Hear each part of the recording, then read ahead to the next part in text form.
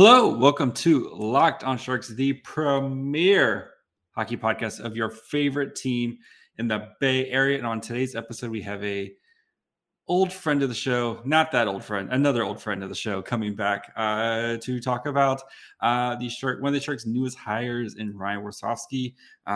So we have Sarah Avampado on, who's been covering him for a while. He's going to talk about what the Sharks are getting with their new assistant coach and why he is going to one day usurp David Quinn and take his job. So all that and more on today's episode of Locked on Sharks.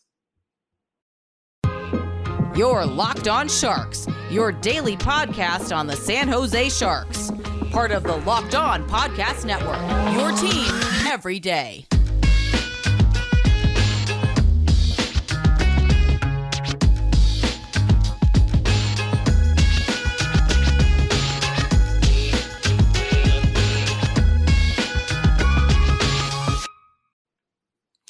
I'm your host, JD Young, contributor at Fear the Fin and San Jose Hockey Now. I want to thank you, of course, for making us your first listen. We're free and available wherever you get podcasts.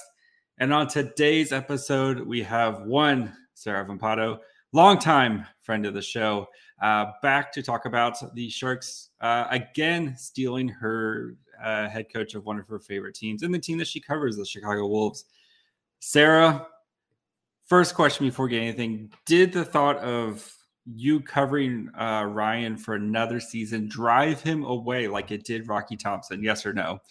Probably. He was probably very tired of me asking him questions like, why did they do that?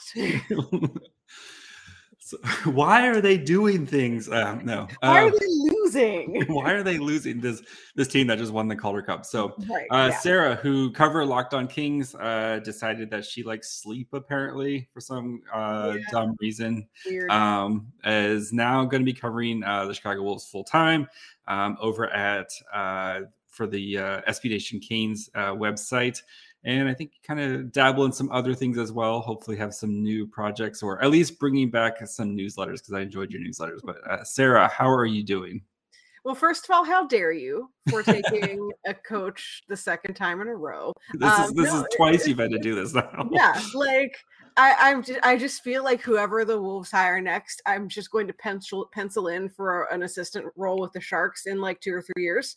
But no, it doing good. The Wolves obviously won the Calder Cup this year, so it was a fun run to cover the team. And I feel like we kind of went into the final being like, is this the last time that I'm going to talk to Ryan Warsofsky? And, ended up the answer was yes. But it was a really great run for them. And I think a great way for him to end his tenure in the AHL. Yeah. I mean, for you, everything's coming up great, right? The Wolves went on the Calder Cup. The Kings are back. And then the Sharks are just going to be god awful this year. So you can't ask for anything better from at least from Sarah's angle. So it works. Yeah. If the Ducks, we'll see about the Ducks. I'm still a little, I think they're going to be much better this year, but we'll see. Gross. Just gross. All right. So let's get into, so of course the Sharks haven't officially announced, but it's basically all been announced, everything but announced that Warsofsky is going to be the new assistant coach for the Sharks. He's going to run the defense and he's going to run the penalty kill. So let's start with what type of coach is Warsofsky? What are the Sharks getting from, what are they getting from him as a person and as a coach? So I feel like, whenever people use the phrase like players coach, I feel like it has a little bit of at least to me, kind of like a bad connotation in a way, because sometimes I feel like when I hear the phrase players coach, I kind of think like meathead in a way, like, it sort of has that connotation of like, yeah, like, I don't love it. Like, because I feel like a lot of times people say that and it turns out it's because the coach just doesn't really, they're not bought into analytics or they're not like really advancing the role any. They're just more old school, I guess, is what I'm looking for. And so I always hesitate to call Ryan Warsofsky a player's coach because of that, like, in my mind, I don't like it. But I think that is who he is in the sense of him being a guy who is looking out for his players and who wants to push them to be the best they can be.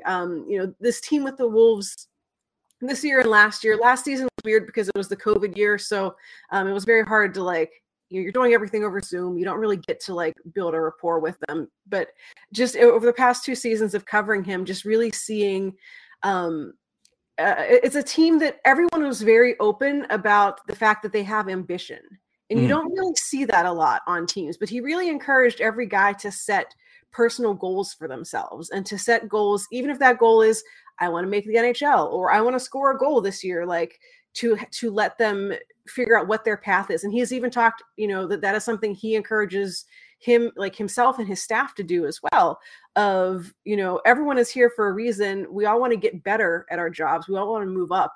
And it was probably the first team that I've covered where I feel like everyone was very frank about, what they want next out of their careers. And so I think that on a personal level, he really resonates with players. He's very young.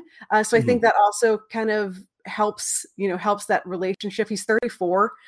So oh my God, he's younger than me. Yes, he's younger than me too. I hate it. Every second I hated it. I was like, oh no. But, I think that, him being a younger coach, I think he has a lot more to offer players because, he never played at this level, but I think that, just being someone who isn't too far removed from his own playing career and everything, and being kind of in that same age range of, he's a new dad and having pretty young kids and everything, they can all kind of relate to each other. So I think that when, beyond the X's and O's, beyond what he's going to bring on the ice, I think he's really a guy who people trust as a person. And I talked with him at the end of the season after the Wolves did their championship rally thing, and just kind of talked with him about that coaching philosophy of his, because he, if you don't pay attention to the AHL, you may have missed that he got fined by the league during the playoffs because he very openly called the officiating a joke. And went on kind of a tirade after a game that the Wolves won.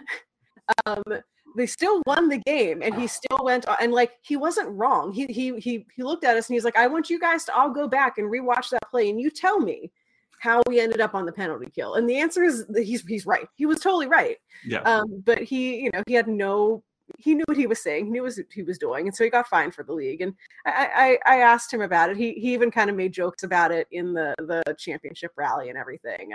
And I asked him about it, and he basically was saying that, his players need to know that he has their back, and his players, he talked about we're all human at the end of the day. And these are all guys who sometimes are in tough situations, whether it's personal, whether it's their career, whatever. And he's like, sometimes I know that these guys haven't had that support throughout their career, whether, again, it's been hockey related stuff or off the ice stuff. And so he, talked about coaches that he's learned a lot from. He's worked a lot with Mike Vellucci, who I know was also up for the job with the Sharks. Spencer Carberry, Mike Sullivan are all guys who he's worked with throughout his career, and has just taken a lot from them about being a guy who your players know that you have their back. And so, we'll probably get into more of the on ice stuff in a little bit, but I think that the biggest thing I can tell Sharks fans is you're getting an actual good human being who is going to care about the players who are with him, and is going to want to push them to be the best that they can be, not to sound too much like a bad Army ad. And Sarah perfectly setting us in the right time for the ad, because she's an expert at this now. So yes, veteran. So before we get into what Coach Warsofsky is going to bring on the ice and kind of how he's going to work with this blend of veteran defenders and the young defenders that are going to be coming up, let's take a quick break, talk to you guys about our friends over at Bet Online. You guys know Bet Online is the fastest and easiest way to check on all your betting needs. Find all your favorite sports and events and the #1 source for odds, lines, and games. Find reviews and news on every league, including Major League Baseball, NFL, NBA, NHL, combat sports, esports, and even golf. Bet Online continues to be the top online resource for your sports wagering information, from live in-game betting, scores, and podcasts that have you covered. So head to their website today or use your mobile device to learn more about the action happening today. Bet Online, where the game starts. All right. So first of all, great on the not too bad of a transition there, I thought. Anyway, no. So I think the big question for Sharks fans, right, is they have, you have your stalwarts, like you have your Erik Karlsson, you have Marc-Edouard Vlasic, who has been tumbling down the cliff the past couple of years. Erik Karlsson is kind of, I was talking with a friend of mine, he's kind of like an avocado where you have 7 minutes window where he's like perfectly amazing, but if you miss that window, it's either tough or it's a mushy mess, right? That's amazing. But if you hit that window with Erik Karlsson, you're like, this is the greatest thing I've ever had, right? You know, and we've seen those flashes from Karlsson. Then you have Mario Ferraro, who is, you know, somehow already a grizzled veteran. But, you know, he's kind of hasn't really lived up to expectations since his rookie year. And then a bunch of young guys kind of starting to come through. So Warsofsky, you know, I think a lot of times with AHL, especially with the Barracuda, where it's like, we think young guys, right? And especially with the Barracuda, where it's just been a bunch of young guys. But like you look at the Wolves roster and like, you have like Steven Nason, you know, Forever Shark Steven Nason. You had, you know, like you had a lot of guys who have played NHL games and kind of been older. So how does he work with, you know, of course, really young guys and then with these veteran guys as well? You know, it really seemed like he and this group just gelled really well. And, you know, I never felt like it was, you know, young guys certainly got their chances to prove themselves. And, you know, there were a couple of younger players who came over at the end of the season after their, you know, seasons in Europe ended. And he just threw them right in there. And, you know, within games, a couple of these young guys never played in North America before are playing on special teams. They're getting big minutes. So he, you know, he hasn't been afraid to just let guys go out there, see what they have. You know, I haven't, you know, obviously any coach in tight situations is going to shorten their bench. You're not going to see a lot of your grinders in the last 5 minutes of a tight game. But, you know, I didn't really see much of that, like, oh, you made a mistake and then you don't see the ice the rest of the game kind of thing. You know, and, you know, he definitely buys into the philosophy of the AHL as a developmental league. So they're not going to learn if they're sitting on the bench, you know, not getting a chance to prove that they learned from their mistake. So, you know, the NHL may be a little bit different, but, you know, I think in terms of kind of navigating that younger player, older player spectrum, I think that he did really well at kind of playing to each guy's strengths. And so, you know, he didn't tinker too much. Once lines worked, once defense pairings worked, that was it. They juggle things if things started to get a little stale or if one guy was cold, but they had the, you know, enviable problem in the playoffs of having too many defensemen. You know, the franchise, both Hurricanes and Wolves, had gone out and gotten a couple of kind of veteran guys to play on the blue line, and they ended up not playing at all because they, you know, they liked the six that they had. Everyone did good, and he's like, I can't justify pulling one of these guys out just to put in someone because he's there, you know.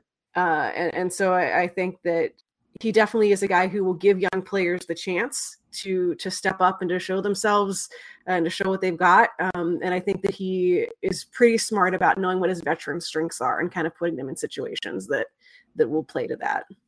Yeah, I'm really interested to see how him and David Quinn work, because we've heard, you know, everything about David Quinn, especially, you know, in New York, where, you know, a guy makes a mistake, and we saw Bob Boughner do this a bajillion times, especially where the young guy makes a mistake, and then, okay, cool, Ryan Merkley, I'll see you next game type of thing. So you're hopefully maybe he's in his ear a little bit and be like, hey, I know we made a mistake, but we got to get him back out there type of situation. Yeah. So, you know, and, you know, like being a defenseman, and I'm hoping too, especially with like, you know, we saw David Quinn, what he did with Adam Fox, who's a very, very talented player, but like maybe some of that can rub off on Ryan Merkley. You get, you know, Warsofsky, who's, you know, been a defenseman, been a head coach in the AHL type of thing, can help Ryan Merkley, who you kind of feel like this is a big year for Merkley, right?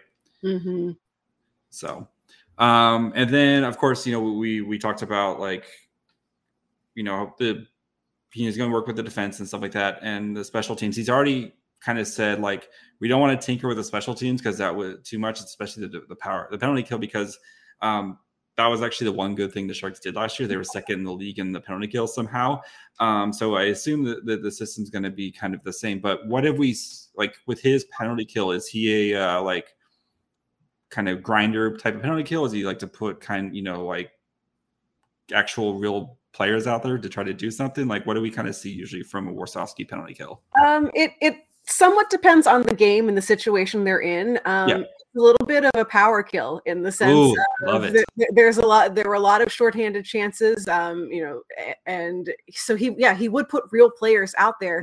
Yes. You'd see like Stefan Nason and Jack Drury out on the penalty kill, doing excellent jobs on the penalty kill, but then the puck gets sprung in the neutral zone, and then they're off to the races, and usually ended up scoring. So it's aggressive in the sense that they want the puck back. They don't care that they're missing a guy.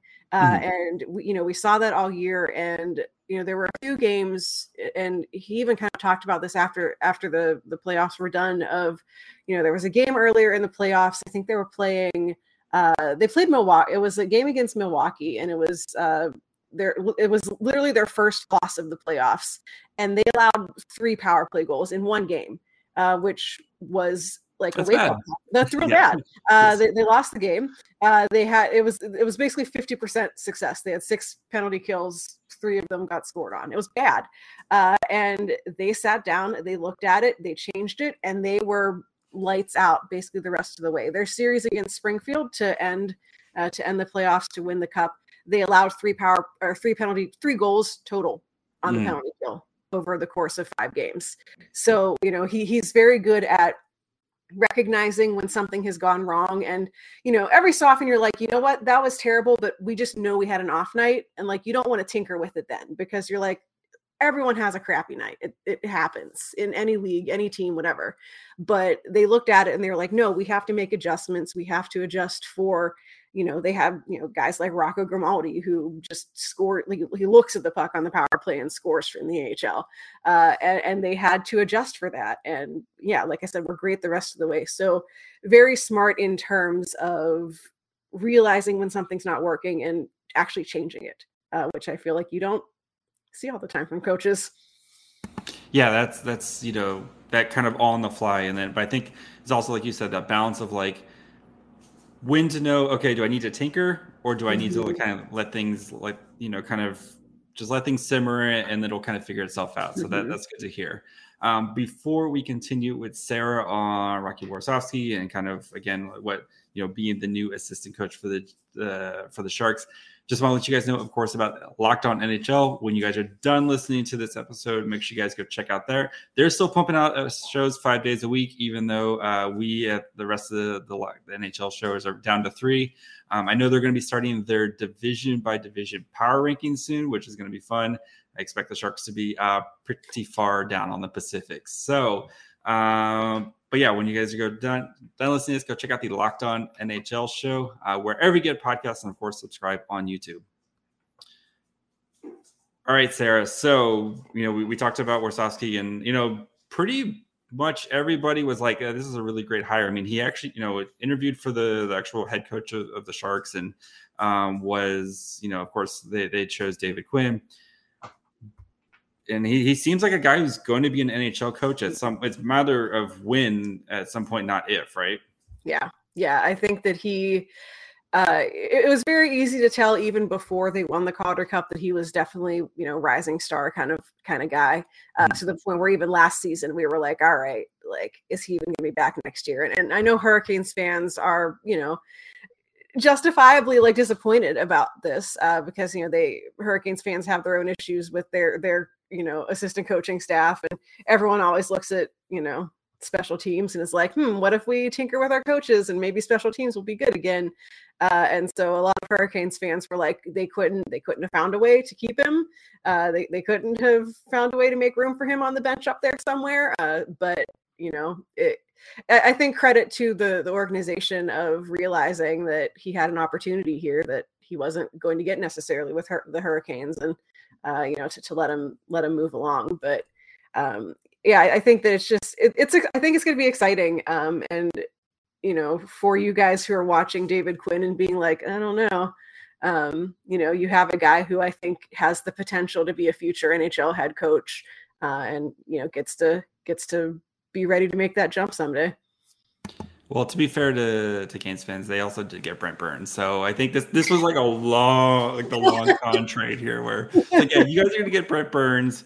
It's not going to be too great of a trade package back, but we're getting Ryan Warsofsky, and it's kind of an under the table thing, right? At least that's how I'm taking it. Totally, this is like the equivalent of like future considerations of we'll give you a coach later. We'll give you a coach later. So, all right, before we get you out of here, I know you're still covering the Kings and stuff. Yeah. I kind of want to get your thoughts. The Kings off season, just what are your quick thoughts on it? I was very excited about the Kevin Fiala trade. I thought that was a steal. I'm sorry. Yeah, it was very much a steal. It was, a player, the player that went the other way is a guy who I think everyone has high hopes for as a defenseman, but at the end you guys draft like 1,000 different, right. You have Brant Clark just sitting there waiting. So yeah, just hanging. So it was, unfortunate, but he's expendable in a way. They have so many defensemen, you can give one up, and of course, Minnesota's going to jump at the chance to bring home a Minnesota boy in a trade. So I think that Kevin Fiala really fills a gap that the Kings had in terms of, needing someone to be that elite kind of scorer. And the idea of him on a line with Kopitar and Adrian Kempe is really fascinating. I'm hoping that the younger players can take the next step up and we can start to see a little bit more of what they can offer. But I'm hopeful. I saw one crazy person say like the Kings are going to win the division, and I'm like, well, that's very charming, but I don't think that's going to happen. There's still lots of other teams there that are good, but I think that everything's headed in the right direction, and with a healthy blue line, which they did not have for most of the season last year, they're not going to win the division. But I think that I'm not worried about, they're going to fall out of the playoff hunt or anything. There's optimism down south, yes. Yes, which is weird. Weird feeling, I know. I don't like it. Yeah, I mean, and then Quentin Byfield season, it's happening, right? It's coming. Yeah. Are we getting the Quentin Byfield? It's happening. He has to, because otherwise I'm going to have to start fighting people who are like talking crap about him. Like, I'm already on there with the William Eklund stuff. It's like, you're coming after my child, right? Like, who I raised with my own two hands. Yeah. Yes. So, calm down, everyone. Yes. Sarah, you've come and said it all. Dakota says hi as well.